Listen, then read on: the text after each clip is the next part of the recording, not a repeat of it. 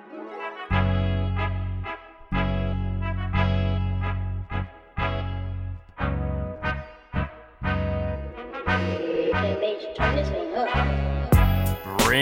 it in. Welcome to the Read Option Podcast. We have a full house here tonight. Me, Scotty, Vito, the whole crew. We just had, as we're recording this now, Jackson Smith and Jigba at pick number 20 go to Scotty's favorite team, the Seattle Seahawks. Don't even joke. No, it is your favorite team. Deep down. Scott was just saying how much he loved this pick for them. He was so happy, so happy when they made that pick. You know, credit to Scotty because he put his bias aside and really just said, you know what, hey, I'm going to be a responsible analyst here, and I'm going to say, wow, what a brilliant pick by the Seattle. You know what it is, because he's going to run all over the 0 secondaries that are left in the NFC West. So, well, including my Niners. Anyway, as you can probably tell by this point, we have the NFL draft going on right now. Full house. We are live streaming kind of the last, 10 or so picks, depending on how long we end up rolling here. So we're going to have a little bit of time.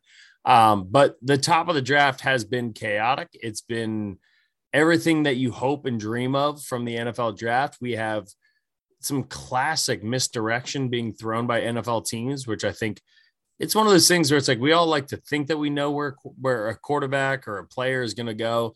But then we hear they end up going somewhere else. And it's that fun little, puzzle that we all get to solve as NFL fans. I said to both Scotty and Vito before we started, one of my favorite things in sports is the NFL draft. And a big part of that is because you have just no idea. And in one hand, if you're a team that has a top pick, you're oh, we have a potential future franchise quarterback, something like that. Something that makes you really, really excited.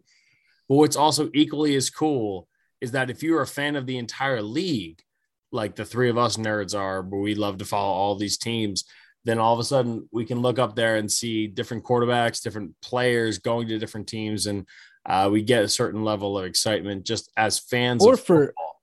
Yeah, for many of you who are college football fans, I mean, for me and Vito, we haven't seen it yet, but seeing our Penn State guys go is always a thrill, no matter what round it is, whether it's the 1st or the 7th. So, yeah, if you're Joey a fan Porter of college Jr. football, still on the board. Yeah, if you're a fan of college football and you've got your team or you got your group of guys that you like, it's fun to just track them and watch where they go in the draft. It's always a proud moment, especially if you're invested in a particular player or school. But yeah, man, it's that plays into it too, for sure. There's nothing better than watching these guys make it to the NFL, everything changing for these guys. And then also, to this guy's point, if you have a guy you liked in college goes to your favorite team or goes to a team that you like, or any of that stuff, tracking between the two, from college to pro is great. But there's absolutely, we kept talking about, there's nothing more hopeful in the NFL draft. Somehow during all of that, Jeff still has some heated opinions that we're going to get to here, which I'm excited. Wild. It's unbelievable how pissed off he is. And Vito, you have a special connection to the draft because last year at this time, you were just rooting for your buddy to get into the league, right? You were literally sitting at an NFL player's draft party. Yeah, it was me and his fam. And shout out Grant. It was fucking amazing. So actually, it wasn't amazing. It was an incredible journey. One of the most stressful things ever. This is way more easy. And there's nothing better than just you're sitting talking football. And then, we all just heard the ding. The classic NFL ding that gives every guy just an automatic alert. Half chub. I texted you from the car to say that today, Vito, because you sent me a reel of the NFL draft sound, and I played it on a loop 74 times in my car and just got a half chub. It was ridiculous. I literally think if you're a girl who listens to this podcast, which I don't know how many do, but if you want a guy to respond to every one of your texts, set his text tone for you as the NFL draft alert, and instantly he will pick up his phone every single time. It's a guarantee. Guaranteed. We've said some dumb shit on this podcast, but that's one that I have to endorse and recognize as completely real. As we again, so we're going to be recording this. We're going to talk about some of the top 20 picks that we have, but Number 21, Quentin Johnston of TCU getting drafted by the Chargers. Feels like it's like a Mike Williams 2.0 type of deal, but hey, you know what? Who had that take on the podcast on Tuesday? I'm ignoring Scotty. Yeah, we have a. What are you gonna mute me, Tony Reale? Jesus, get out of here! See, I have the power to do that, and you forget that I am like a producer. Like my full-time job is producing, so it's pretty easy. If I want to mute Scotty, I can mute Scotty anytime I want. But yeah, Quentin Johnston getting drafted by the Chargers. So the draft so far has been super fun. It's been up and down. I just want everyone to know, based off of what that conversation between the two of you was, I am an Eagles fan. I am not mad about the Eagles getting the best player in the entire NFL draft. It is undeniable. Jalen Carter has been the best player. I am not mad about that, but we will get into more details about it. I felt the need to kind of clarify that before we get into some of the gritty here. Mm-hmm. Yeah, that's fair. Yeah, I know. So some you also things. both just anyway. Let's start at the top of the draft. Number one, Bryce Young. Don't think that's a surprise to anybody. Nope. I felt like this was the situation, and everything kind of was leading to Bryce Young being the number one overall pick. Look, Bryce Young has, I feel, through his play and the quality of his play alone, deserves this. This is what he's done to get to this point. I mean, there are a lot of questions about his size, durability, whether or not he can take the hits. I mean, he struggled through SEC defensive linemen. We know are big guys, but now you're facing like the best of the best from the SEC, basically, for the next, 7 to 10 years at best. Yeah. Talking about a guy who's going to be a really high quality starter in the NFL. That's the point that I was trying to make to you when we watched that pick live, Jeff, was like, if he had gone to any school other than Alabama, maybe Georgia, I'd be more concerned about the size thing. Like if you told me he was this 5'9", 180-pound quarterback coming out of Oregon, I would not touch that guy anywhere near the top 10, right? But Alabama, he got coached up, and obviously how talented he was before that and during his development in Alabama. The size thing, to me, yeah, it's a concern, but I don't think it's as big an issue as people are going to make it in the NFL, because we've seen small guys like Russell Wilson succeed. We've seen small quarterbacks be good regardless of how big they are, but their skill set just makes them that much better and that much harder to defend.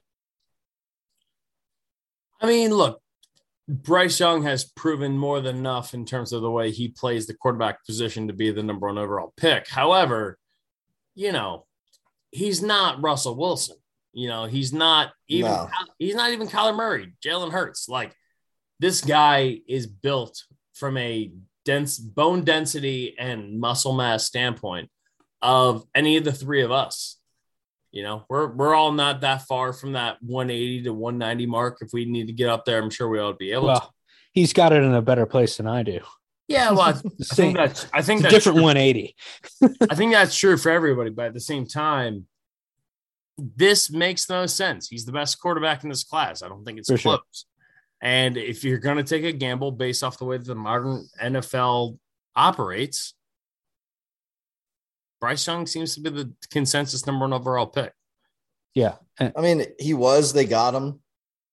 I feel like that was, that was predicted. And I think everyone, even hours before, kind of knew. And then the draft really, again, started at 2, right? Like, that's where it was funny. We were going to the draft in our mock draft, right? We took CJ Stroud, and that was like where I thought it would go. And at 2, right? You had him at 2. Yeah. And you had that pick. And Jeff was even like, yeah, that's what I would do there. And like, all this smoke came out, right? And guess what? They end up sitting there and doing the right thing and taking CJ Stroud, which is like, for sure. I think that's where the whole draft, and then trading up to 3, like the Texans up top, it was a what the fuck is going on? This is wild moment. Yeah, within the first 3 picks, all of a sudden have the second and third pick both belong to the Houston Texans. in exchange for a future first round pick. I mean, that's how highly they think of, Will Anderson. They gave up a lot. Yeah, they did. But at the same time, like, hey, we got our quarterback and we're going to get somebody who has a very high chance of being a Pro Bowler, disruptor, borderline all pro type guy within the next couple of years. And what's wild is at the time we thought that Arizona had really fleeced Houston, right? With what Arizona or with what Houston had given up, right? They had swapped picks to Arizona getting the 12th, and then there was a future first round involved. There's been so many moves tonight. I'm blindsided. Yeah. But 10 of the first 15 picks were traded. Yeah. So we initially had thought that Houston had gotten fleeced, and then they ended up getting Will Anderson, and Arizona made a ridiculous trade on top of that to end up getting an offensive tackle in Paris Johnson at what was it, at the 6th pick or something like that. Mm-hmm. Yeah. So like, and Vito nailed it. Like there's been a ton of crazy trades that have kind of slipped in here, especially ones that we weren't 100% sure would even be plausible, but found a way to get done. What's the biggest surprise of the top 10 so far for you guys? Oof. Have you got one? Because I got one in mind, Vito. Honestly, you know what's crazy is probably for me, there's two. There's obviously Jalen Carter falling, but I actually think at 5, for me, I was surprised that the Seahawks went with Devin Witherspoon. I like the pick. I just thought that they would have gotten Jalen Carter there. I thought that was a slam dunk. Yeah. And I'm shocked that didn't happen. I don't know about other people. For me, that was the biggest surprise, which may seem small because he was still a high pick, but that was it for me. Yeah, 5. I said this to Jeff before you hopped on to our viewing party. Opposite of Tariq Woolen, I think that makes a lot of sense as a complimentary corner because Devin Witherspoon can drop in. He's a lot like Jalen Ramsey was there, right? You could slot him into the nickel, and he can defend the run. He's long and athletic enough to defend the pass in man or in zone.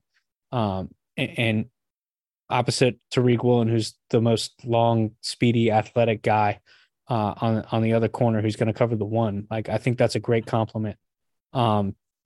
So yeah. What other surprises did you have, Vito? I mean, it was that, and then I think it was who traded and when and who they drafted. Like, yeah. Because that was one of my surprises. Like, obviously, I think the Lions trading up and getting Gibbs was a little bit wild. I don't know, Jeff. What about you? These running backs went early, but Jahmyr Gibbs going 12 to Detroit is unreal. And like, again, I know he had become like a hot name, and he is a really, really like awesome player. But like, we had 2 running backs go in the top 12 of the draft this year. Yeah. And I know that both of them can do things on the outside and do things that are outside of the traditional role of running back.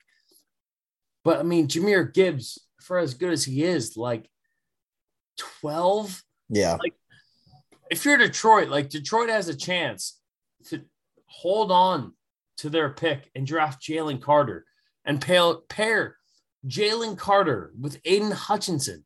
Or draft any of the cornerbacks. Yeah, I mean, well, yeah, at that point, I mean, Devin Witherspoon was off the board because but drafting at 6, but like they had a Shaw Gonzalez and JPJ on the board was still there, and Emmanuel Forbes was still there. For a team that has, Devin Singletary and DeAndre Swift both under contract for this year. And again, I know Jahmyr Gibbs. David Montgomery, clean that up. I'm sorry, David Montgomery. My bad, not Singletary. No, you're good. But either way, like, you have 2 really solid running backs. And I know that with Jahmyr Gibbs, you can set him up in the slot. You can literally just put him out as a wide receiver. He's an awesome weapon to have. But there are a lot of other holes. Not to mention, like, the offensive line for Detroit is already so good. It's so, so solid. So you don't need to draft anybody there. But if we're talking about dominating the line of scrimmage, you go out and you get Aiden Hutchinson, number 2 overall last year. And then all of a sudden you bring in, Jahmyr Gibbs, like when you could have Jalen Carter to go up with Aiden Hutchinson. Like just the whole pick made no sense to me. And along the same lines, I'd say the Bijan Robinson pick. This is what Vito was alluding to about me being pissed off. I will say this now. As an Eagles fan, I am not mad about the Eagles ending up with the best player in the entire draft in Jalen Carter. I'm not mad about that. However, what made me more mad is this thought of thinking about this Atlanta team that has Cordell Patterson and Tyler Algier. Tyler was Algier, a 1,000-yard rusher. 1,000-yard rusher last year. And you also have Drake London on the outside, and you have Kyle Pitts. You're building up your team backwards. And what quarterback? Your offensive and defensive line are both terrible. You have the 8th pick. This is the 3rd year in a row that you've had a top 10 pick. And an aging secondary. That you have spent that top 10 pick on a tight end, a wide receiver, and a running back. And your offensive and defensive lines are still both shit. And as much as I love Desmond Ridder can't do shit behind a terrible offensive line. Doesn't matter who you have back there. Right. So the frustration and the anger that comes from me, yes, I wanted the Eagles to draft Bijan. That was my goal. But it's very similar to last year. Last year, I wanted the Eagles to go out and get Kyle Hamilton. They went out and they got Jordan Davis. Jordan Davis. And A.J. Brown. And, A.J. Brown too. But I just mean from that one pick, from the Jordan Davis pick when they traded up, I wanted them to get Kyle Hamilton for that specific pick.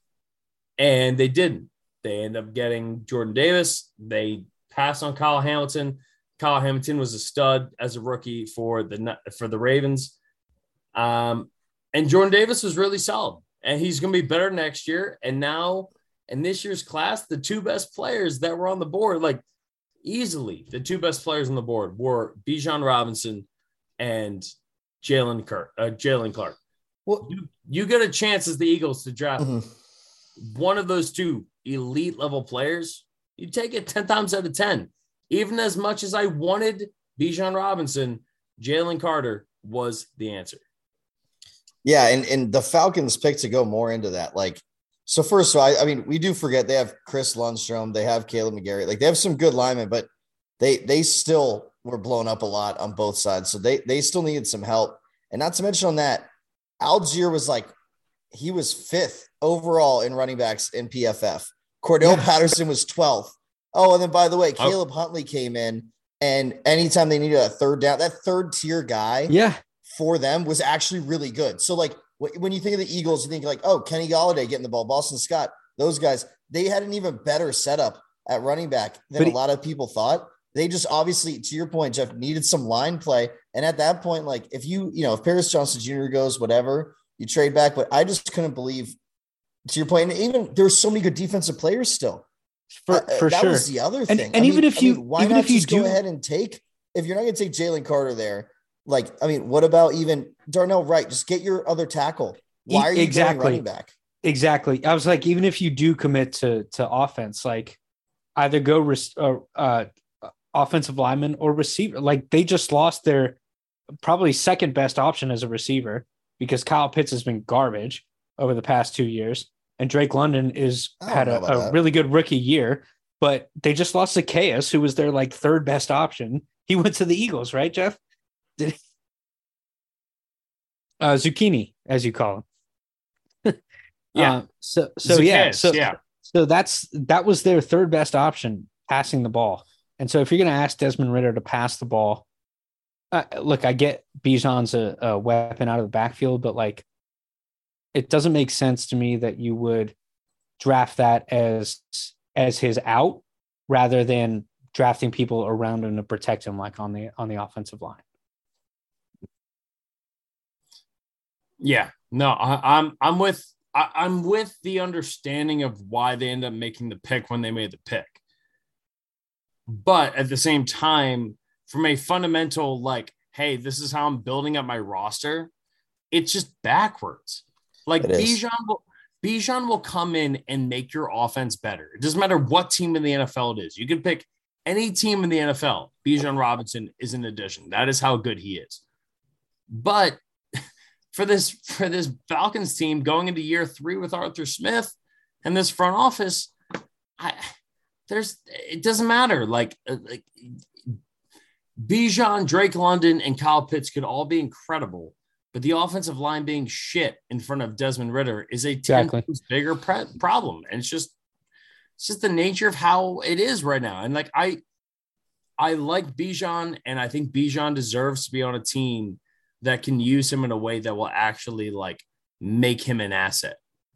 And going to Atlanta is going to a team that has no plan and is going to make your life that it's like when I don't know, I'm going to push back a little on that. Cause like I said, like they do have Chris Lundstrom's the best guard and one of the best guards in the NFL. Caleb McCary and Jake Matthews are both top 15 guys at tackle. Like they have some places. It's just, I for whatever reason, they can't put it together, whatever it is. But like, maybe this is a smart thing. A guy in the slot, Christian McCaffrey type, that can have 100 touches this season and take a lot of pressure off of your new quarterback. The problem is that they're going to have to ask him to do that instead of just easing him into that and then risk him getting injured in his first 2 years.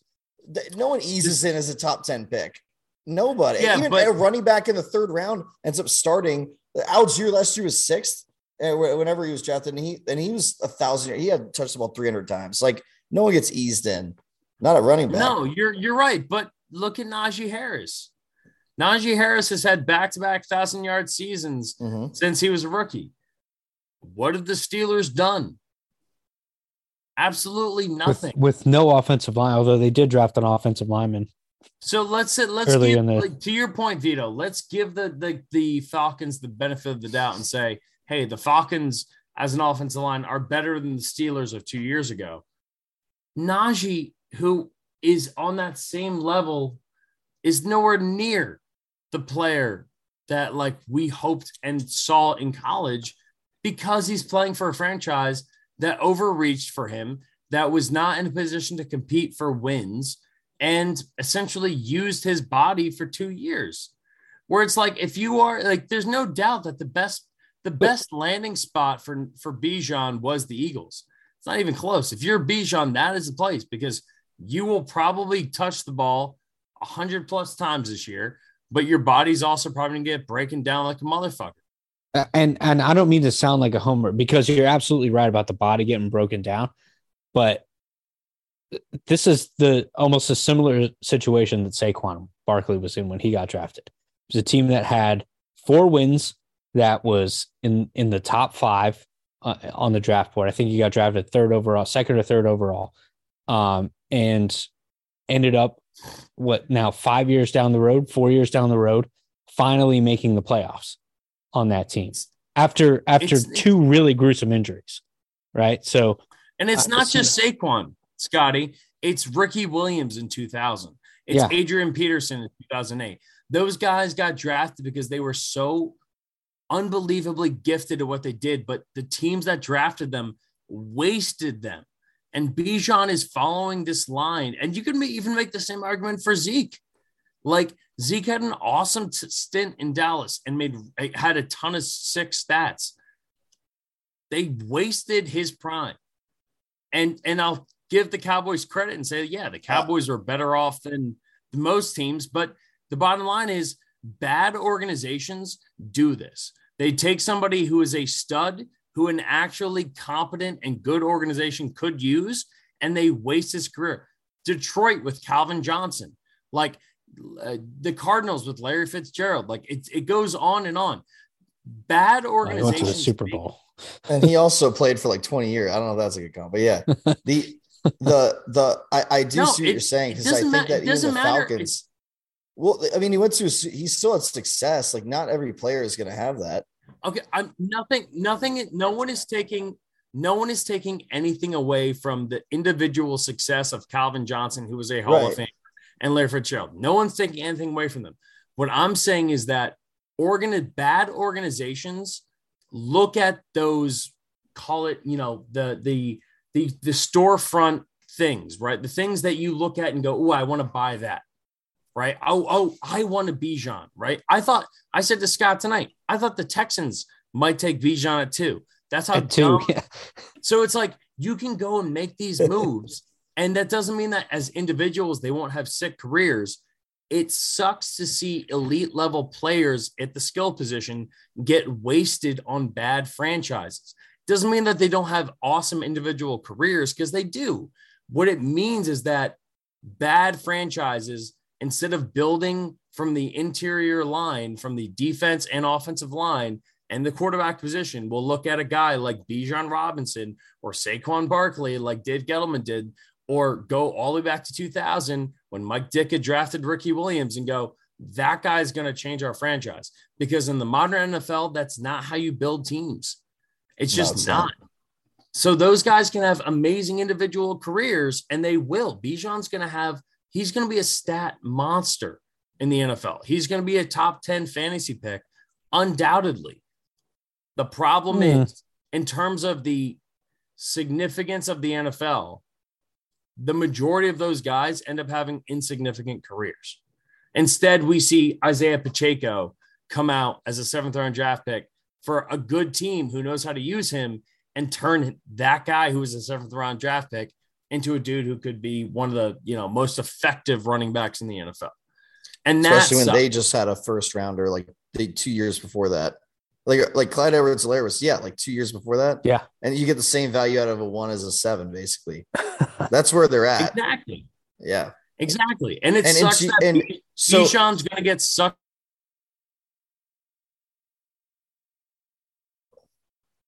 Uh-oh. Oh, Jeff, I think you cut out. You might cut out. What I was going to say is that I think we think the pick is bad for different reasons. I think the pick's bad because, I think the line's okay. I think all this stuff. I just think you already had running backs there. That's not – you shouldn't draft for a position need, I get, in the top 10. I just don't think that there were still great defensive players out there that I would have taken, or linemen. And that's really what it is. It's just a bad comparison pick. And I love what Howie said. So going back to the Eagles, Howie was just in an interview before the draft saying how, listen, we don't plan on picking in the top 10 a lot. That's not a thing. So we know when we're here, we're going to take advantage, take the best player we can. And then the number 1 player on a lot of people's boards just fall to them it was falling to 9, and they did the right thing of trading up and getting that 9 spot, pick. Yeah. Yeah. That was the right move right there. Well, and that's what Howie does. Howie, I have no doubt that at one point in time, Howie had Bijan and Jalen Carter and those 2 guys on his board. Bijan goes, and then all of a sudden you're sitting there at 9, and that deal to give up a 4th round pick that you're giving away to then move up from 10 to 9 to then get the best player in the draft is insane, which is why, again, as an Eagles fan, selfishly, I wanted to see Jalen with Bijan. I wanted to see what that fucking looked like. But when you get the best player in the draft, and you're going to lose Fletcher Cox, who has been a stalwart with the Eagles for close to a decade, and now you're going to get a guy who could potentially be better than Fletcher Cox, and Brandon Graham, and you have Hassan Reddick under, for multiple years. Yeah. And Nakobe Dean's going to be a starting linebacker. So you're going to have Nakobe, Jordan Davis, Jalen Carter. You have all guys that that's the kind of people around him that Jalen Carter needs to be good. That's what all the reports were saying, right? So it's a huge point. No, it's a huge point that you're saying, because everyone was worried about, he was in a drag race and someone obviously someone died in the whole incident. But the point is that he's a kid. He's a fucking kid. And he's an amazing athlete. Yeah. And people to Jeff, you said this offline, you're talking about going into a room where instantly there are 2 guys who you knew from college and you looked up to and were leaders in your locker room. Literally for 4 years, you get a year off, or 3 years, you get a year away from them. And now you're back. Talk about a setup. That's exactly I said the same thing to I said the same thing to Scotty earlier. It's think about when you were in college whatever organization you were in, and there was like the junior or the senior when you were a sophomore, who would bully you. It's like, dude, like they were like a year older than you, but you had respect for them because it's like this very like, developmentally heavy point of your life, where all of a sudden, like you're in this point in your life that you're trying to like grow and develop. And like these people have somehow created weight and have some sort of amount of like, hey, I respect this person, even though, and that's what it feels like, right? It feels like, hey, if Jalen Carter has Nakobe Dean and Jordan Davis around him, that's going to help him a ton. I still think even if he didn't have those guys around him, I still think just because of a couple of things that happened in college, Jalen Carter's not going to be a bust.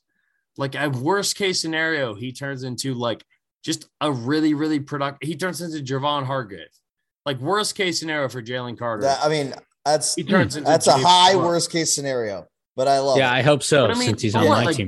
But Javon Hargrave was like, he's what, like a top 15, top 20 D tackle? Like for what I hope so. For what Jalen Carter is supposed to be, based off of where he was drafted, where he was projected, what his tape says to this point, he should be the next Aaron Donald. Like that's the level of like, if he's the best player in this draft, in terms of, you can look at Daniel Jeremiah, Mel Kiper, Todd McShay, pick whatever draft analyst you want. Jalen Carter is supposed to be the best player in this draft. Trevon Walker last year, right, was similar, very similar coming out of Georgia. He might have a similar year to Trevon Walker, and we might come back a year from now and be like, oh, was Jalen Carter actually a great guy? I still think Trevon Walker next year is going to be really fucking good for the Jaguars. Oh, yeah. And I think this year, I think Jalen Carter will have his ups, will have his downs. Ultimately, he's still going to be a really fucking good player. Even if his floor is a starting D tackle in the NFL, that's a really, really valuable asset for a team that has Super Bowl aspirations, who you could have. I think it's starting higher than that, Jeff. Well, but I'm talking about his floor. His ceiling is Aaron still Donald. think his floor is I think his floor is higher than that. Well, either way, let's say his floor is that low. That means that a team that's going to hopefully be competing for Super Bowls for the next, 5-6 years is going to have a starting caliber defensive tackle under rookie contract for the next 5 years. Yeah. So I got to ask you guys about another pick here. The Anthony Richardson pick. Yeah. At 4. Well, so I loved this. Yeah. Me too. I absolutely loved it. I know other people, I never got the Will Levis hype. I mean, we're sitting here. We've had a couple picks go by. We had Jordan Addison go to you. We should do some cleanup. Yeah. Yeah. Deontay Banks went to the Giants, the corner from Maryland. Well, the Giants made a trade with Jacksonville just here at 24. Yeah. So as all that happened, like, I guess what I'm saying is that we're sitting here and we're at 25 now. Will Levis still hasn't been taken. I didn't buy the hype about him going early in this round anyway. But Anthony Richardson, I thought, was definitely a guy, like, this is where I had him pegged, was going to 4. And I think, like, because obviously 3 was the Cardinals. They didn't need a quarterback. But this seems like a system where towards the end of the year, they got their offense. Jeff Saturday reinvigorated the offensive line a little bit. But for real, then the running game was off last year, but they're going to come back. Jonathan Taylor is still a beast. Like, he does have some pieces around him. They need to figure out a couple other things. Obviously, the defense, they were missing their star linebacker last year for like most of the year. They're going to be a better team overall, but like, what do you guys think about that situation? And how do you think this changes them? Like, do you think they'll pick still around this time, or do you think they're going to really improve their draft position? I still think they're going to be a top 5 pick next year. Yeah. Because unless Jim Irsay brings the full blown owner boss hammer down and says, hey, Anthony Richardson is starting or multiple games this upcoming year, which very well might happen. Jim Irsay. Yeah. But yeah, it's as I delightfully called him earlier, pug face. The clip of him, dude, the clip of him in the war room, front and center, it was total pug face. And oh my God. I think the pick is great. Well, hold up, Scotty, before you go. Let me finish because I have thoughts here on Anthony Richardson because he is the most polarizing. Let me get a beer. Player. He's the most polarizing player in this entire draft. It's not even close. I am dumbfounded by the fact that he ended up going to the Colts.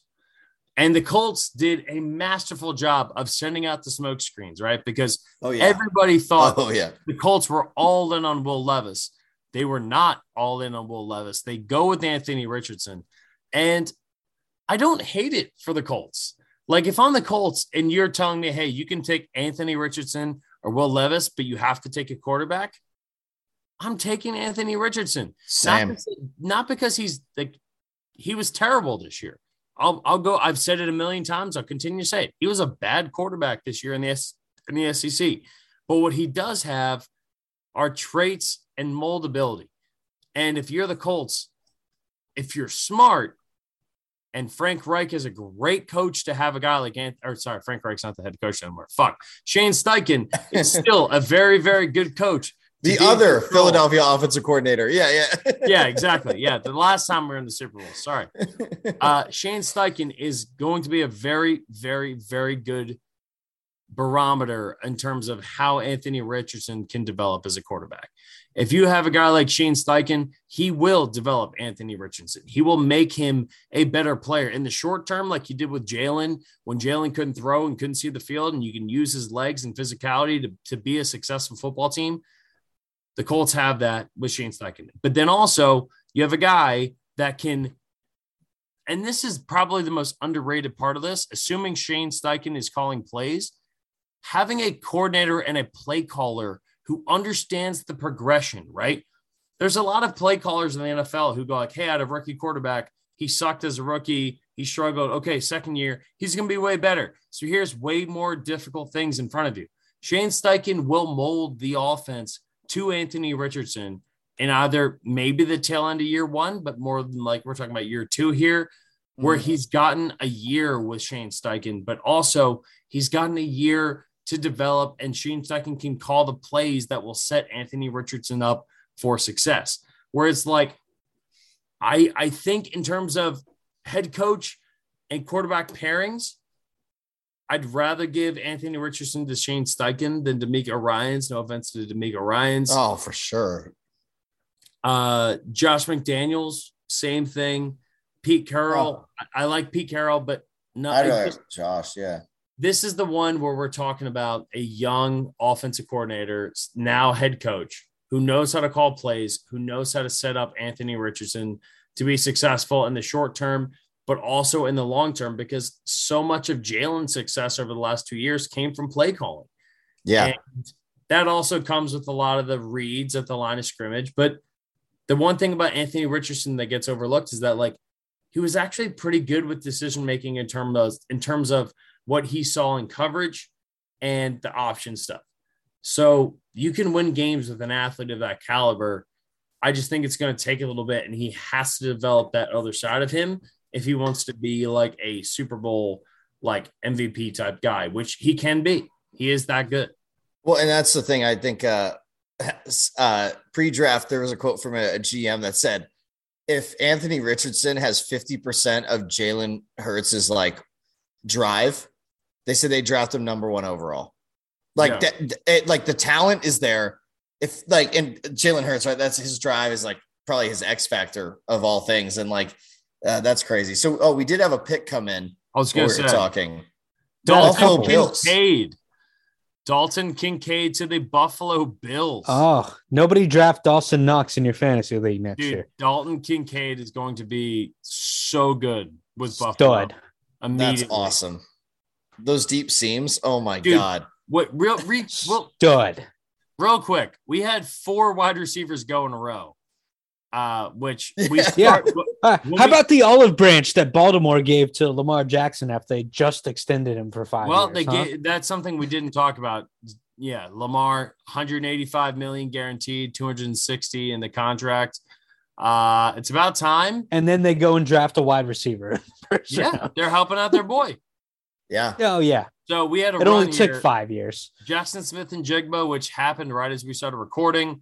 Quentin Johnson Seattle out of TCU is going to the Los Angeles Chargers. Zay Flowers going to Boston College, and then Jordan Addison from USC and Pitt going to the Minnesota Vikings. I guess they're hanging by their boy Kirk Cousins here, but hey, no, that's nasty. They just extended Justin Jefferson, rightfully. So I know, and they go get another guy to two. pair him on the other side. Yeah, they needed a number two. Awesome. They lost out on Thielen. That's a great pick. Yeah. God damn it, Vikings! Like, it's just wild that, like, I don't know, their secondary still sucks. But they drafted Randy Moss, right? For me, I don't know about you guys. They're a team that I always think, I'm like, they just always, it's Stephon Diggs and traded him. They just always they were a wide receiver away. Yeah, like, no, they always have them. They always have Sidney Rice. Wasn't Sidney? Yeah. I'm trying to think of who's the most obscure, like, Minnesota wide receiver I can think of. Of course, this is set up perfectly for Dallas to draft Michael Myers too. Well, hey, the fact that Buffalo got Dalton Kincaid ahead of him, I'll take that. Though I said last week I do think Michael Myers the better tight end prospect if I was going to have one. I got a good throwback. Well, who was the one that picked Michael Mayer for the Cowboys? Was it you, Scotty? Yeah, it wasn't me. That was me. It was Vito, because you said the Cowboys aren't passing up an opportunity to draft a Jason Witten double. Yep. And then literally on the broadcast, Kuiper's comparing him to Jason Witten. Yeah, he is. Shout out. How do you feel, though? I want to go back to the Zay Flowers to Baltimore thing for a minute, because to me, it's like, first of all, I wasn't super high on his tape. Like I said that during the podcast in our mock draft, like the drops are a problem. Great route runner, can't catch the ball when it's contested. I don't agree with might that. Beat you deep. I don't see a rationale where he's any different than like a Hollywood Brown, and maybe not even that. Yeah, I disagree too. Yeah, I think he's the explosiveness of Hollywood Brown, but he's a far more reliable receiver. I know what you mean. There are moments in his tape. I think what has to be put into context with Zay Flowers is what he had to deal with from the quarterback position and the offense that he worked. For sure. Yeah. You know, it's like Jahan Dotson. Like Jahan Dotson was a stud, but Jahan Dotson also had drop issues. You know, if you wanted to spin that argument for Jahan last year, you very, very easily could. But we all have seen Jahan make enough plays that we said, no, like we're past that. Like, I don't care. Look at the quarterback. And you saw it last year in his rookie year. Look at the fact that he was being double teamed at all times and he made tons of plays. Zay Flowers to me, I think it's a very Jahan Dotson, I think is actually a very similar comp. And I think you're also I actually had this thought like a week ago, but I was like, Zay Flowers is kind of like the Jalen Hurts of wide receivers, with the exception of like not having the big stage moments that Jalen did, but just in that mentality of like everybody has doubted this dude from day one. And I remember at the start of NIL, I was still working on ESPNU at the time and talking to Jeff Hafley, who was the head coach at BC, and the conversation was like, hey, Zay Flowers is coming back this year. And he's like, he had thousands and thousands of dollars of opportunities at other schools. And he decided to turn it down to come back to Boston College. And that was with a banged up Phil Jakovic and all the terrible offensive line, all this stuff. He's a loyal fucking dude. And honestly, I think maybe he just likes chowder. I don't know. I think he's a perfect fit for a guy like Lamar, who needs a dude who's just going to be like his little like right-hand man, golden retriever, Energizer bunny type person. Cause that's the personality of Zay Flowers. So I love it. And look, if you're Baltimore too, you don't want to be in a spot that the Packers have been for the last 5 years. That quarterback yell at you about not drafting a wide receiver. They drafted a wide receiver, and now it's going to be all right. The Cowboys are drafting right now. The selection is in with the 26th pick. They take Mozzie Smith. defensive tackle out of Michigan. I respect that. Now, there's a long-standing thing I've heard on my buddy Andy Staples used to say, which was that when you are a rival team and you could Andy Paperclips and you could give a dose of truth serum against the opposing team's coach, right? Like, what's the one thing that you don't want to see from the opposing team's coach? If the Cowboys fans were to do it to Nick Sirianni, the answer would have been, don't draft Mike Mayer. That's what Nick Sirianni would have said. So as an Eagles fan, this is about as good as it gets. Get middle of the road, a D tackle against the best offensive line in football. Yeah, I'm just saying this guy is a beast. Like this dude, he's a baller, dude. He's huge. Sure, he's great. He's huge. No, this guy is like I'm surprisingly, I like this pick a lot for them. They need a guy who can plug up the middle. I would actually say I would hate for a team to do exactly what we said teams should do, build from the inside out. Like this is a great pick. Hitting the line. JPJ to Jacksonville. Oh, baby.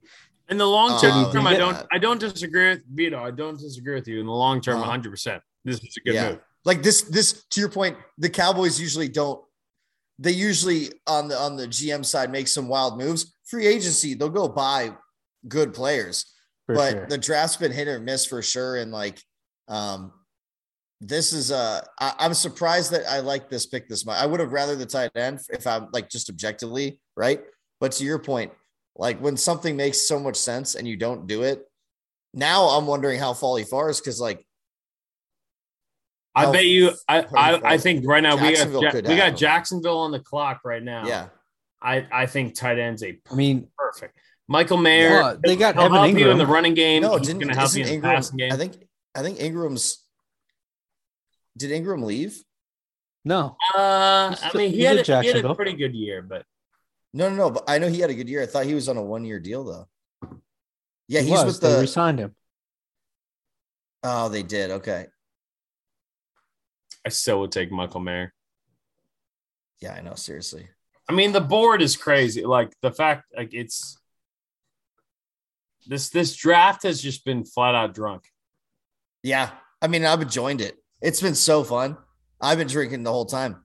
I'll tell you what. There's definitely. And we're gonna do it tomorrow for rounds 2 and 3 when it's raining all day on the East Coast. Yep. And then Saturday, waking up, doing the whole thing again. I might get a Hall of Fame visit in this weekend. Who knows, boys? At the time that we talk right now, we have with the Jacksonville Jaguars on the clock. We have Will Levis, Nolan Smith, Michael Mayer, Joey Porter Jr., Miles Murphy, Brian Branch, Luke Musgrave, Hendon Hooker still on the board, Steve Oliva still on the board, Darnell Washington out of Georgia still on the board, Osiris Torrance, offensive guard from Florida. It's gonna be interesting. Here's a fun question. Do we think the Eagles take their second first round pick this year? Because the trades, we've had a lot of trades. And so it feels like because we've had so many in a row, I'm like, man, we haven't traded in a little bit. It's like there have been 7 trades tonight. I think they know what guy they want at 30. And if he's not there, then they'll trade out. I think that's true. Eagles are. If he's not there, they'll trade out. And I don't know who it is. It could be a Brian Branch at safety. It could be one of the offensive linemen to add. Nolan Smith. Let's just go all. Let's just go all Georgia. That would be amazing. Let's just go all Georgia. Give me Nolan Smith. That team was pretty goddamn good, so he might as well go. You know who I'm going to call? The other guy I wouldn't mind seeing, and I know he's not projected to go aside, but like Brian Breesy from Clemson. Yeah, I really like that guy. I'm surprised. Jeff had him to New Orleans at late in the round. Yeah, I do. Yeah, I mean it's interesting when you look at like if we're looking at just guys that probably shouldn't have been drafted in the first round. There's an argument to be made for Jahmyr Gibbs. That's probably where it starts. And look, I understand his playmaking. He was probably always going to be a first round pick, so I'm not super butthurt about that. Lucas Van Ness, really solid D-edge, but it seemed like it was very 50-50 on NFL teams. Will McDonald. That one was Jack Campbell should not definitely. Jack Campbell was the biggest one for me. Like, But that's the one that doesn't belong. But if you fall in love with one of those guys, right, and you have a second pick in the first round and you don't think he's going to be there in the second, I mean, it's a very Dan Campbell pick. I guess that's the best. And you're right. It's an inside linebacker from Iowa. Feels like Dan Campbell. Feels like that's a guy who probably, to your point, fell in love with him. Was like, I don't care, especially when you had another first, right? It's like, you know what? I'm taking a guy who I trust with my defense, and I'm a defense, like, well, that kind of guy. He feels very much like Malcolm Rodriguez, right? Like, who was their like fifth round linebacker last year, who played really good football for them last year. And they have 2 in the second and 2 in the third. Yeah. Well, that's the thing too. They have other opportunities. But we have, how many more picks we got? We got what? 5 more picks. 4. 5 more picks. The Jaguars pick is in. We're going to roll with you guys at the end of the first, and you can hear us kind of react to it in real time. I mean, the Will Levis drop is surprising. I'm not shocked. His girlfriend's on right now, and like, which one though? Like, there's 4 girls on the screen. I cannot tell the one that's which sitting, one is his girlfriend. The one that's sitting. There's 2 tall blondes that are like trees, and then the probably the one his in the red family. dress, the brunette. That one's probably his family. His girlfriend there, holy nose job, Batman. But she's also fine as hell. All right, Jacksonville's pick is in. We're rolling here live. This type of read option shit. Everyone's had a few beers. Anton Harrison, out of Oklahoma. Wow. All right, so the Eagles are going to walk away with 2 Georgia defensive linemen. That's what I'm taking away from this. Anton Harrison. Now you're playing the offensive tackle. Yeah, he's a left tackle. He'll play the Trent Williams game. He's got the same measurables as Trent Williams. Well, it's worth noting. Cam Robinson got busted for some PED stuff this week, so it looks like he's going to face some sort of suspension. My guess is they probably wanted him to play right tackle so that Cam Robinson would play left tackle. But hey, Anton, you might get thrown into left tackle as a rookie here. I love the pick though. As good as the Jaguars were last year, they lost their best offensive lineman in the offseason. So go out and get a guy who will be a solid fit on your team to protect your main asset at quarterback, who you're going to have to extend in the next 2 years. But at the same time though, like, what happened in that playoff game? Weren't they down? Was it 28-31? How much was it? 31-0? Yeah, it was 27. 27 or 28. Yeah, it was like 31 to some number. I don't know if the offense is the issue with this Jacksonville team. That's what I was saying, JPJ. Yeah, I mean, it would have been good, but to your point, there no one on their whole offensive line ranked in the top half of their positions. So, like, even Cam Robinson, including Scherf, and their best offensive lineman is also not going to be off. Yeah, Scherf wasn't even, which is crazy. Wow, that's wild. Yeah. But you're also getting you're right. Like, ultimately, hey, you got to pick in this range. I'm surprised. I mean, I guess look, Broderick Jones is gone.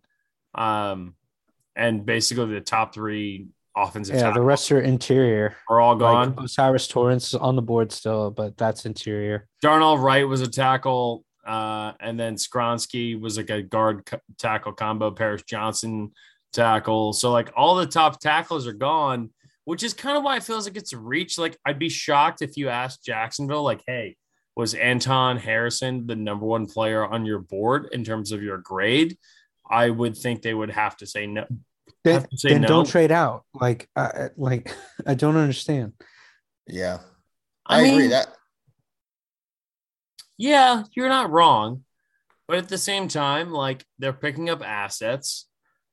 They know they have to pay Trevor Lawrence, so as many bites at the apple to get like good players. And look, Anton Harrison, we've seen it a million times, right? Like, last year, I was so dead in on the fact that Charles Cross was going to be dog shit. And he ended up being the best offensive tackle in the rookie class. So it's like the rookie. Yeah. Real quick. So picks in for the Bengals. You guys think they go offense or defense here? JPJ. Every pick's going to be JPJ for me. I think Joey Porter Jr. makes a lot of sense here. It does. But it's not going to be. I think it's going to be Miles Murphy, Clemson. Oh, nailed it. There it is. Yeah, we can't pay Trey Hendrickson in 2 years pick. Yeah, exactly. Yeah, I mean, edge rushers, ultimately, Joey Porter Jr. is a really, really good idea there because I'm shocked he hasn't been taken, by the way. I think I thought he would go to you guys could get him at 30. If he falls to 30, it's not a bad pick. But the Eagles also, they have Bradbury and Slade wrapped up for 3 years. So it's like, yeah, but that's the thing. He can go back and play safety too. He's long. Yeah. Like you might as well. But if I'm going, if he doesn't have to start either on that team. I'm the Eagles and Nolan Smith is there at 31. That's the no-brainer pick. You take the edge rusher. You're losing Brandon Graham. You're losing Fletcher Cox, and basically you could come up with a version where we're going to have 4 Georgia defensive players all on the field at the same time. All for the last 2 years. If I'm going secondary, no shade to Joey Porter Jr., who I think honestly, and I thought about this and I watched him tape, especially when he was coming out of college. He has a CJ Gardner-Johnson type of future in the NFL. Playmaker, can play down, can do a bunch of different things. Eagles fans are sad that they lost, CJ Gardner-Johnson.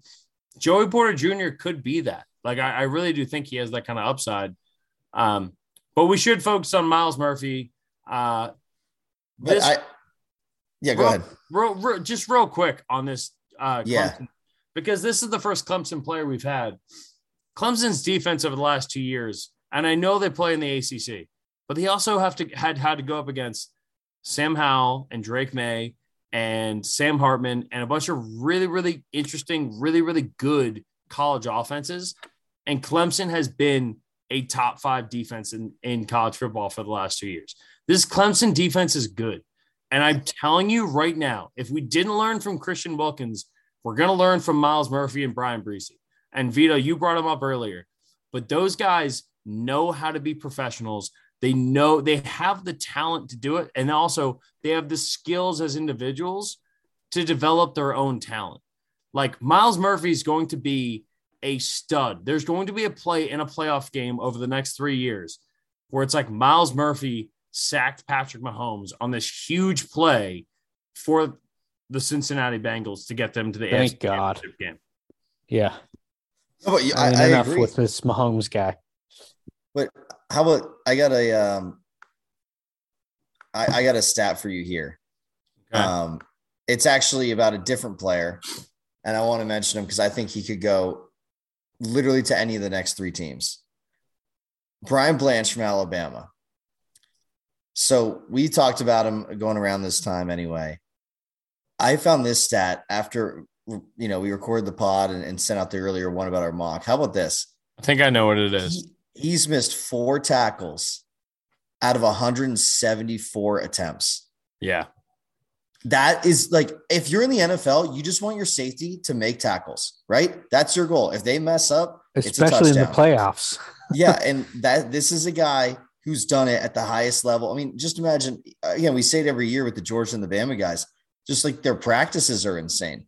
And just the amount of iron sharpens iron all around their programs, the SEC, all that stuff.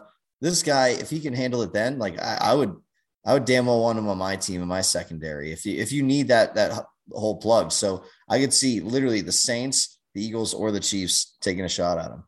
You're not wrong. That's why I'm hoping the Niners trade into the first round to go get him. Well, no, because here's the thing. He's not going to be a first round pick. You don't think so? He is. And this should be. And this is why the second round, in my opinion, is the most valuable round in the NFL draft.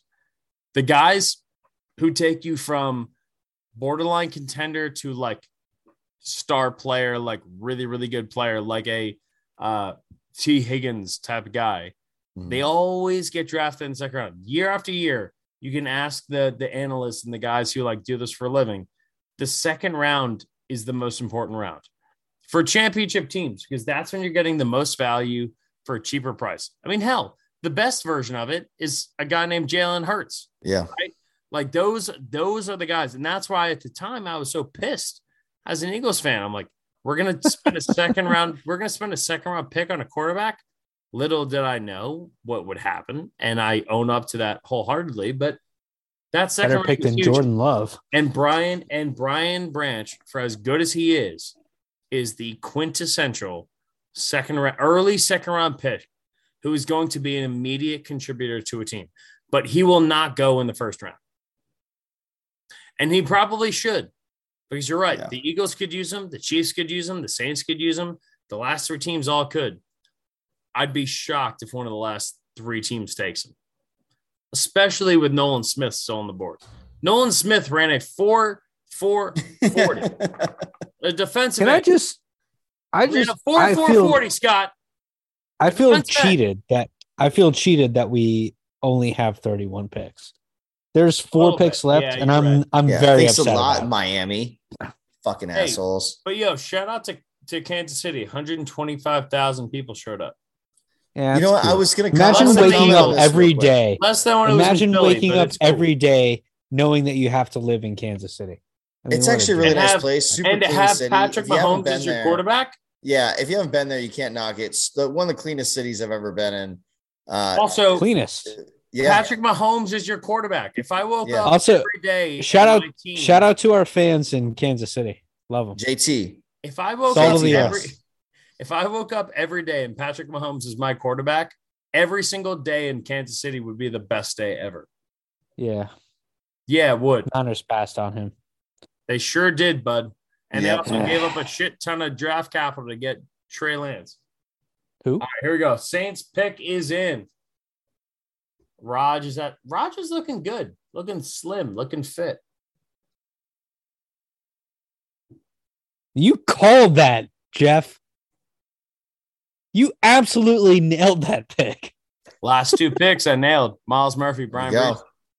I hoped he would go in the first round. Yeah, no, great pick. God damn it. Joey Porter. I mean, it's funny. Miles Murphy, it took Miles. I called Miles Murphy getting drafted, and then I went on my Clemson diatribe, and then Brian Breesy pops up. All right, so what do you think? The Eagles on the clock here. Well, real quick, Brian Breesy, we can give a little breakdown. We talked about him on the pod on Tuesday, but yeah, I mean, look, Brian Breesy, really, really good pro guy. Like that. Ultimately, you're getting a guy who's going to play. The dude works hard too. You know what he is? Hard. You know what he is, and this is going to feel. And Eagles fans will be mad at me. He's Brandon Graham. He's Brandon Graham. He's going to play 3 technique in the NFL. He's too small to play true interior D line. He's too big to play that exterior like edge rusher. But what he's going to do is he's going to cause disruption. He's going to pressure the quarterback, and he's going to have a long career in the NFL. Yeah, he is. And he plays a lot for, I think it's what he plays for that I love most about him. Did you guys catch I can't remember what week it was. It was the middle of the college football season. They did a story on his sister had passed away from I think it was some form of cancer. Mm-hmm. Just what a story, man. And it was one of those like Tom Rinaldi stories where you weep at. Yeah. Because you have nothing better to do at 10 a.m. on a Saturday. But like, what a story, man. And I'm so proud of him and what he represents. And I hope he has a really long, successful career in the NFL to make his family and his sister proud. I really do. I completely agree. He's had an incredible career. And he's a really fucking good player, man. He's a leadership guy. Like I'm telling you, he's going to be Brandon Graham. He's going to play 3 technique in the NFL for 10 years. He may never be a Pro Bowler, but he's going to be a really, really fucking good player. Yeah, and the thing about him too is like he's one of these guys that was coming out of high school. I think he was the number 1 kid in his class. Like he's that. We always talk about it when we're talking about football. Like academically. Yes, Scotty. Number 1. No, he literally number 1 recruit. Fucking killed it. And he again, Clemson didn't have the same success they had. Didn't mean their defense wasn't as good as Jeff was talking about earlier. And like this dude, we always talk about it. If you're a 5-star recruit, it means you're projected to go first round in the NFL. He was like the number one guy. I think the Saints may have gotten a steal here, honestly. So agreed. Let's keep everyone up to King because this is live. For us at least. Eagles up, 5 minutes left on the clock. Did you just see the stat?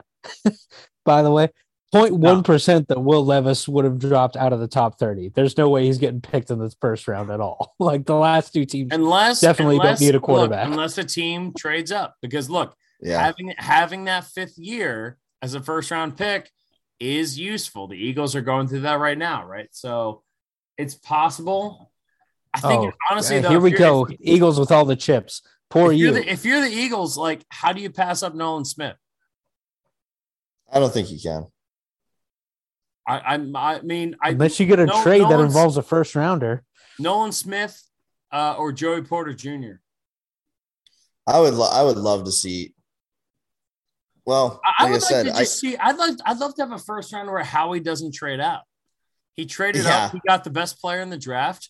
Let's gamble with house money. Let's go get somebody, man. Just throw the baby arm on the table. I would love to see Brian Branch. That would be it for me, or Nolan Smith. But I mean, Brian Branch would be nice.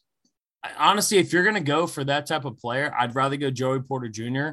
because his range and his size and athleticism, I think, is better than Brian Branch. Like I said, Joey Porter Jr. is C.J. Gardner-Johnson, who the Eagles just lost, right? And he's not going to have to come in and play right away. They can use him in special packages. But knowing Howie Roseman, I think they're happy with Reed Blankenship. I think they're going to be happy with the secondary. And, dude, like, you're only going to have Brandon Graham. You're going to have these outside rushers for so long. You can go get Nolan Smith, who some people had mocked as a top 10, top 15 player. Get him at 30. I know it's going to feel like, hey, let's just roll out the Georgia defense here. But, I mean, how do you say no to that, man? I don't understand what's wrong with that. That was Jordan Davis fell one of the best defenses I've ever seen in my life. And think about it for all these guys. Jordan Davis fell to him. Nakobe Dean fell to him. And Jalen Carter fell to them. You know, they traded up for, a spot to get Jordan Davis and to get Jalen Carter. But it's not like we're talking about trading a ton of assets here. Like, if those guys fall to you, then let them fucking fall to you. Oh, the Eagles made a pick. Yeah, made a pick. All right. Howie made a pick. They're pumped. He's talking to Sirianni. That's exactly how I went for Grant. Sirianni's such a stud. What a stud. I'm loving I will tell you as a setup. Everyone's in a suit and like all done up. There's a lot of guys in there. There's a ton of people standing around there, all suited up, like not saying anything. We're about to get a live. If only we were recording when Bijan got taken, because Scotty thought I probably was going to kill somebody, but thought you were going to blow a blood vessel. I will say this about Sirianni as a non-Eagles fan who is probably your top competition in the NFC. I love Sirianni. And that's the thing. Everyone hates him because they wish he was their coach. Well, I wish he was too, but I have Kyle. Personality-wise. But I still wish I have Sirianni. Yeah, you'd rather have Kyle Shanahan. I don't disagree with that. But personality-wise. Not so sure. Like, everyone would love to have a Sirianni as their head coach. I love him, man. He's everything I said about Jeffrey Lurie's on the phone too. Look at players fitting in Philadelphia. And when we talked about Jalen and his contract extension, like how much he not only embodies the franchise but the city, like that is Sirianni to a T, man. 100%, man. To a T. And that's what makes it so fun. And like, look, when it goes bad, it's going to be bad. But everybody's there. It's not just on an island. But I'd rather him be him and enjoy the ride and be the Nick Sirianni that people love, all right, here we go. Looks like we're zooming in. Got this nice little fountain. Traded to the Niners. So quick comments here on the setup, because again, in Kansas City, there's a park, but it's a little different. The fact they were able to get this many people there, I think the NFL actually, which is wild, they're getting so many people to draft just from a construction, just visual standpoint. They need to start doing multiple stages. They need to start Taylor Swift needs to advise the NFL on what to do when you get this many people at an event. It's insane. Not wrong. They're going to need to get there. All right, pick is in. Ooh, guest picks. Yeah, we got people showing up. I think it's maybe another Make-A-Wish. All right, guess I'm not going to hear it. It's cool.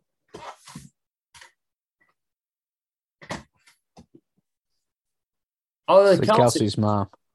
Yeah.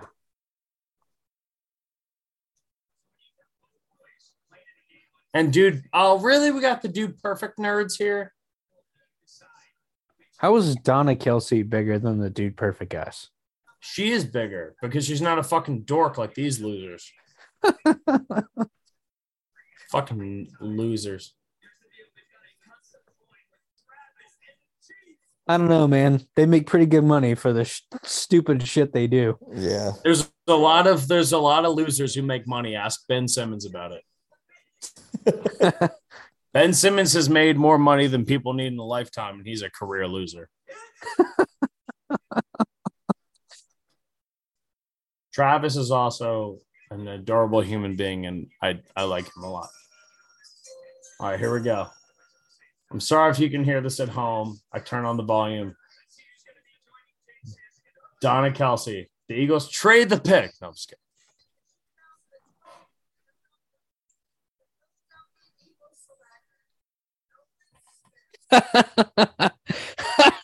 I'm 3 for Georgia defense. There we go, baby. We're just run out Georgia's defense. Let's go. Nolan Smith. Let's go. I'm telling you, it's not a bad strategy. That's really the best defense man. I've ever seen in my life. Damn, he looks like he's having a Pro sick or draft. I was college. gonna say, dude, his party looks awesome. It's all white.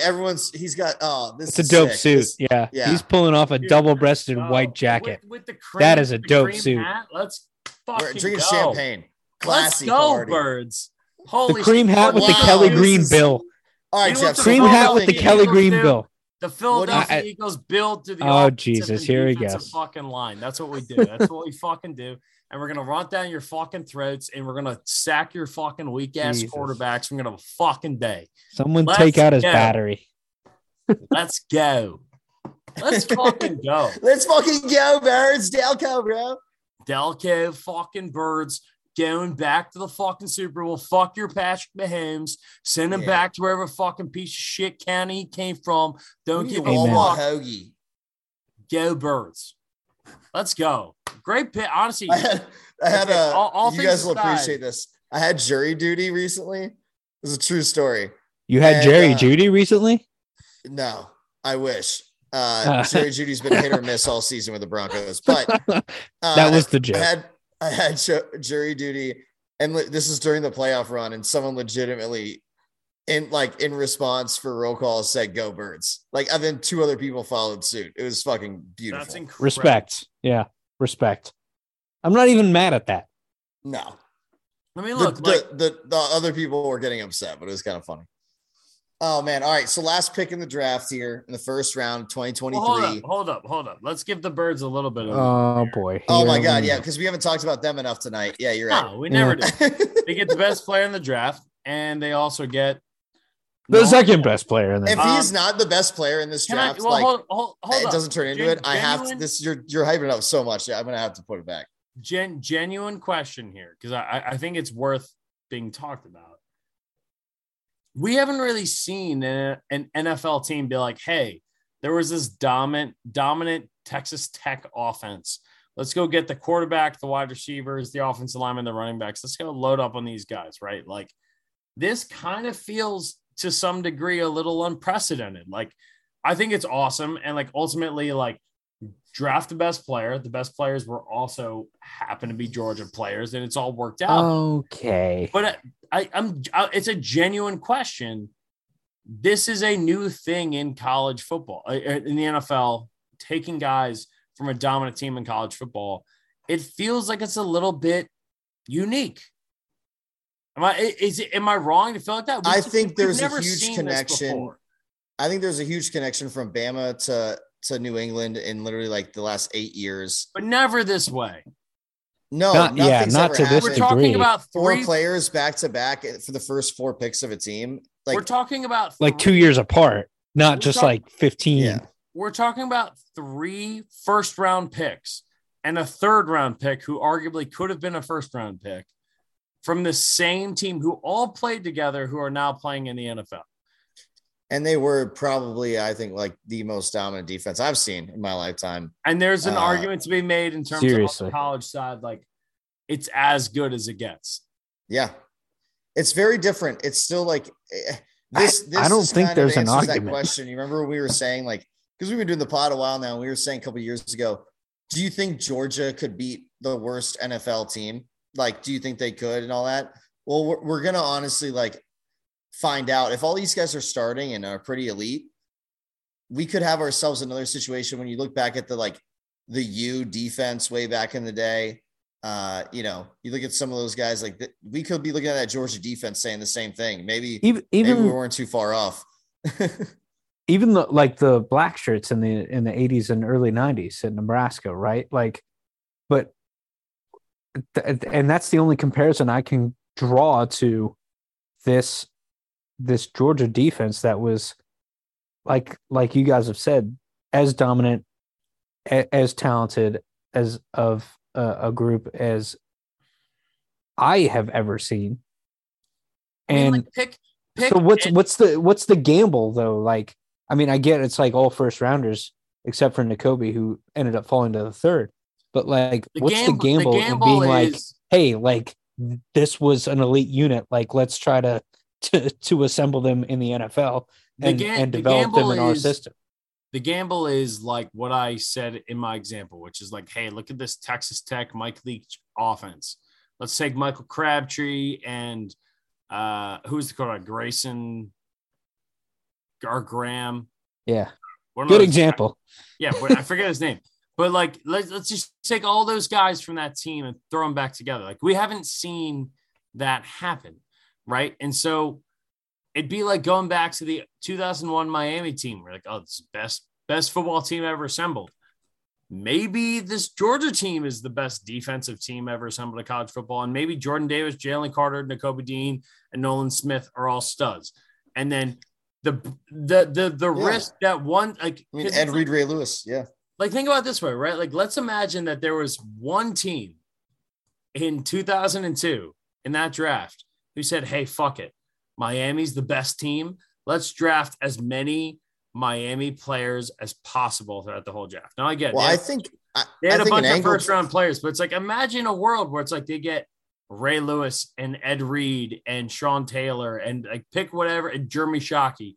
Pick whatever Miami player that you want to take from those teams. Imagine if like this is a weird version, like a modern day version of that, where it's like, hey, this was the best team, and all these guys, 3 of the 4 of them are first round picks. There's an argument to be made that Nakobe Dean could have been drafted in the first round last year. You could have 4 from a talent and production standpoint players who are first round picks, who are all on the same team. That's not that. It's I get it. I get it. Just never seen it. Yes, but there's also a whole aspect that the only reason we talked about this last year and this year, the only reason you got all of those guys is all of them slid. There's that aspect too. And Jordan Davis was not as productive as we hoped, but we knew he wouldn't be. Nakobe Dean needed to bulk up. So there is the whole aspect of like to the risks part as well. It's not like Jordan Davis and Nakobe Dean were just absolute studs last year, right? So this is going to be a developing team. And the fact is that, like, you know, we all believe that this is going to work out, obviously. And a lot of the draft pundits do too. In 3 to 4 years, this is going to be very interesting to see when they're all finishing up their deals. You know, is this a situation where the Eagles are screwed because they have to choose 2 of the 4 to give a big deal to? Or is this like, we look back and we're like, man, that didn't work out. So it is with the actual fact that a lot of them fell to the Eagles, to your point. Like, no one thought Jordan Davis was going to go that low. No one thought Nakobe Dean was going to fall that far. Nobody thought that Jalen Carter was going to go at 10. People were talking about the Eagles trading up to get him. And they did 1 pick. I'm sorry, to 9. But it's a 4th round pick. Insane thing. Yeah. It's worth it for sure. Yeah. And that's the difference is like, and I think that's where you get the benefit is that Nakobe Dean slid you in the 3rd.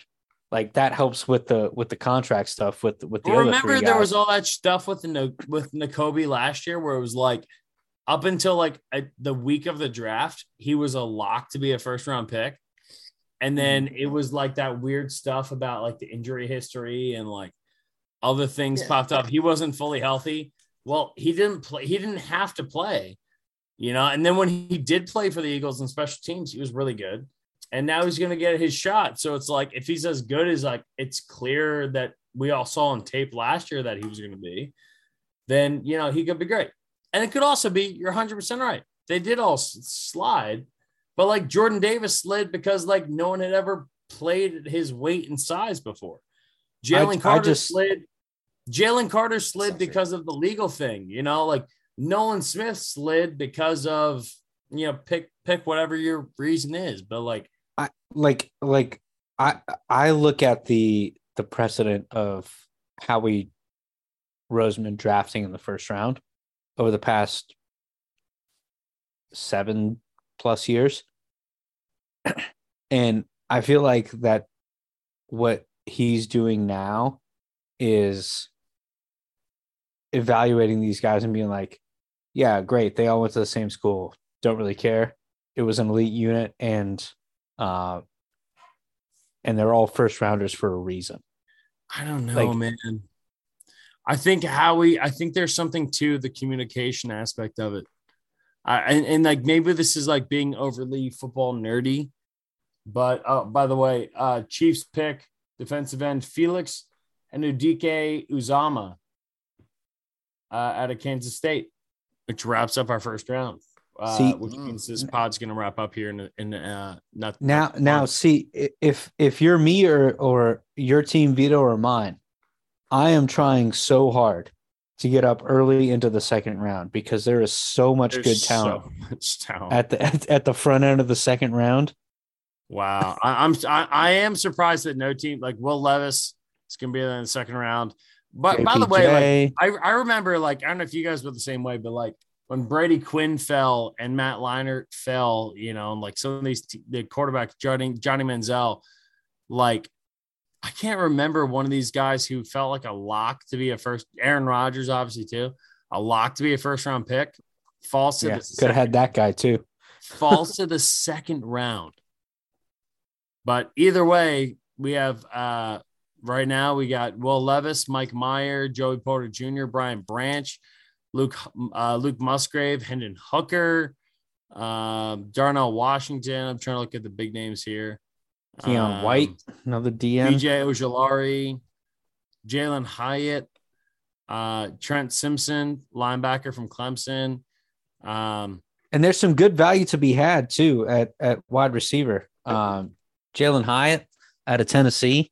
There's a second Tennessee receiver. I forget. What's the kid out of North Carolina? Yeah. There's a ton of talent that's going to be available early tomorrow. What's one guy that you think should have gone first that's going to be available in the second? Mike Mayer. That's what I was going to go with, actually. That's funny. Yeah, I mean, like I see him and I see a better blocking and equally as good reception version of Dallas Goedert. And the way tight ends are utilized right now, it's just too. Can I get a guy who's actually like very, very, very a centerfold to your look at Travis Kelce, what he's doing. Look at all these tight ends, like, and even to your point, Jason Kelce comp. That would be huge for any team right now. Yeah. Can I also make a twist on your question and be like, who's the player left that will have the most immediate impact when he's drafted tomorrow? Ooh, that's a good one. The most immediate one, at least for me, is Brian Branch, the safety from Alabama. Yeah. No matter what team he ends up on, he's going to be really, really good. He's going to be a really good player. Mine is very different. All right, go ahead. Yeah, hit me. John Michael Schmitz, center out of Minnesota. Immediate impact on the O-line. I like it. All right. I'm actually going to go with Joey Porter Jr. I think you get a guy who's cocky and he loves playing press. So if you need to put him at 2 or even 1, he'll make mistakes. That's the thing about him. That's why I think Brian Branch is a safer play. But Joey Porter Jr. he's not lack confidence. He's tall and big, and he will get in your face. And so I think that bodes well in the NFL. You know what I mean? Yeah. You can get a big impact out of that. Well, here, let me say this. Great podcast. Always fun to do the live pod right after. Biggest takeaway from the draft. Biggest takeaway in terms of thing that either made your jaw drop the most, thing that made you go, yeah, that makes the most sense. Just like biggest move, whatever the biggest takeaway for you is from the first round of the NFL draft. What is it? I'll go ahead. I'll say I was very surprised at the amount of hype that Will Levis got. And we've been talking about that. And I feel for the kid. There's nothing worse than fall. Than being lower than the expectations. I mean, that's his own. I'm glad he did, or else he wouldn't be even in this spot. So good for him. But I do think him being back now to the second round, or hopefully he goes in the second round. But the point is that I was so surprised about the draft hype, and usually when you get the hype, again, you get some falls, but not all the way this far. And out of the year, we knew Bryce Young and CJ Stroud were 1-2, and that's how it ended up going. So I think all this draft hype, it changes all around. And there's a lot of, to your point, Jeff, like you said, smoke screen about 10 times tonight. And it's exactly what teams were doing the entire time as we're all following it in the last couple months. And we always forget about it because it's so exciting. Mine is watch out for 2 teams that have been in the bottom 4 or 5 for the last 2+ seasons. Watch out for the Texans and watch out for the Lions, because they are coming with the talent that they have acquired. And the Lions, to that point, not only acquired good talent tonight, even though they may have reached for it at 12 with Jahmyr Gibbs, but they have some draft picks coming up, and they have 5 draft picks over the next, I think something like 50 picks. So watch out. My biggest takeaway is that the top of the draft won. I mean, honestly, if you look at the top 12 to 15 picks versus I felt like the top 12 to 15 were a lot of really, really smart. Even though if you're Seattle, do I take Devin Witherspoon? I probably wouldn't, but at the same time, I get why they did, and it's going to make their defense better. I felt like the top end people did a really good job of holding on to the talent and the positions that they were in to take that elite talent. And I feel like a lot of these teams, particularly in the middle of the draft, struggled a little bit. Emmanuel Forbes, Mississippi State cornerback, for Washington. It. Will McDonald. There's a lot going on there with that middle side of the class. And look, ultimately, we don't know. We don't know who's going to be good, who's going to be bad. Time will tell. But I will say, I think the teams that were the top level teams, Cincinnati, Buffalo with Dalton Kincaid, Philadelphia, the Eagles, Kansas City. The Eagles won the draft, right? We're all in agreement. I feel like, yeah. I do. That was going to be my next question. I think, look, it's hard to not argue. Houston, you get CJ Stroud and Will Anderson. You're getting 2 difference makers on both sides of the ball. Yeah, but and you get your quarterback of the future. You really didn't, though. I mean, except the future first round. I mean, they get the second big. Yeah, they gave up a lot, in my opinion. They did. But at the same time, if Carolina and I'll put Indianapolis in this tier here too, Carolina, Houston, Indianapolis, if they hit, they all win. They are all the winners of this draft. In terms of what their current rosters look like, yeah, it's impossible to say the Eagles don't win this draft with Nolan Smith, who could have been a top 20 easy draft pick. And obviously Jalen Carter falling to them and then trading a 4th round to go up to get to 9. I mean, it's hard to argue that, but there's a lot of talent left on the board. And that's where we have 7 rounds of this shit, man. And this is why I said earlier, the second round is a massive, massive key to how the rest of this goes. So me and Vito need to our teams to hop into that. Yeah, That's what you're telling maybe me. trade up with the amount of talent. I would hope that John Lynch and who the hell is the Patton, GM? George Patton. Patton. He's a Walton, Walmart. Yeah, that's right. Nah. Patton and Lynch better get on the phones here in the next few hours because there's a lot of talent to be had. Cannot wait to see what happens in round 2 and round 3 tomorrow. But thank you to the boys for being here. Crazy, man. 3 years in a row we've done this kind of half drunk, half baked, just recap pod, I guess is the best way I can put it. But yeah, we responded to the first round. A lot of fun. It's hard to pick a winner, man. It's hard to pick a winner when you know that all these guys and this draft class in particular has a lot of high floors, a lot of high ceilings, low floors. But we'll find out here. Nailed it. Over the night. Yeah, I had it backwards for a second. We got a lot of football to find out, and fuck the Falcons. That's what I'm taking away. Fuck the Falcons. That's your takeaway. They took Bijan Robinson from you. They sure did. So screw them. But they're gonna waste them. And we're gonna have a stud who's gonna get wasted on a franchise that doesn't deserve him. So, with all that being said, everybody have a wonderful night. I know this is an interesting pod for everybody, but we love you all. Thank you so much for listening. We will talk to you guys on Tuesday. Full draft recap. And hopefully that interview comes to you guys soon. So we'll talk to you guys later. Take it easy, everybody.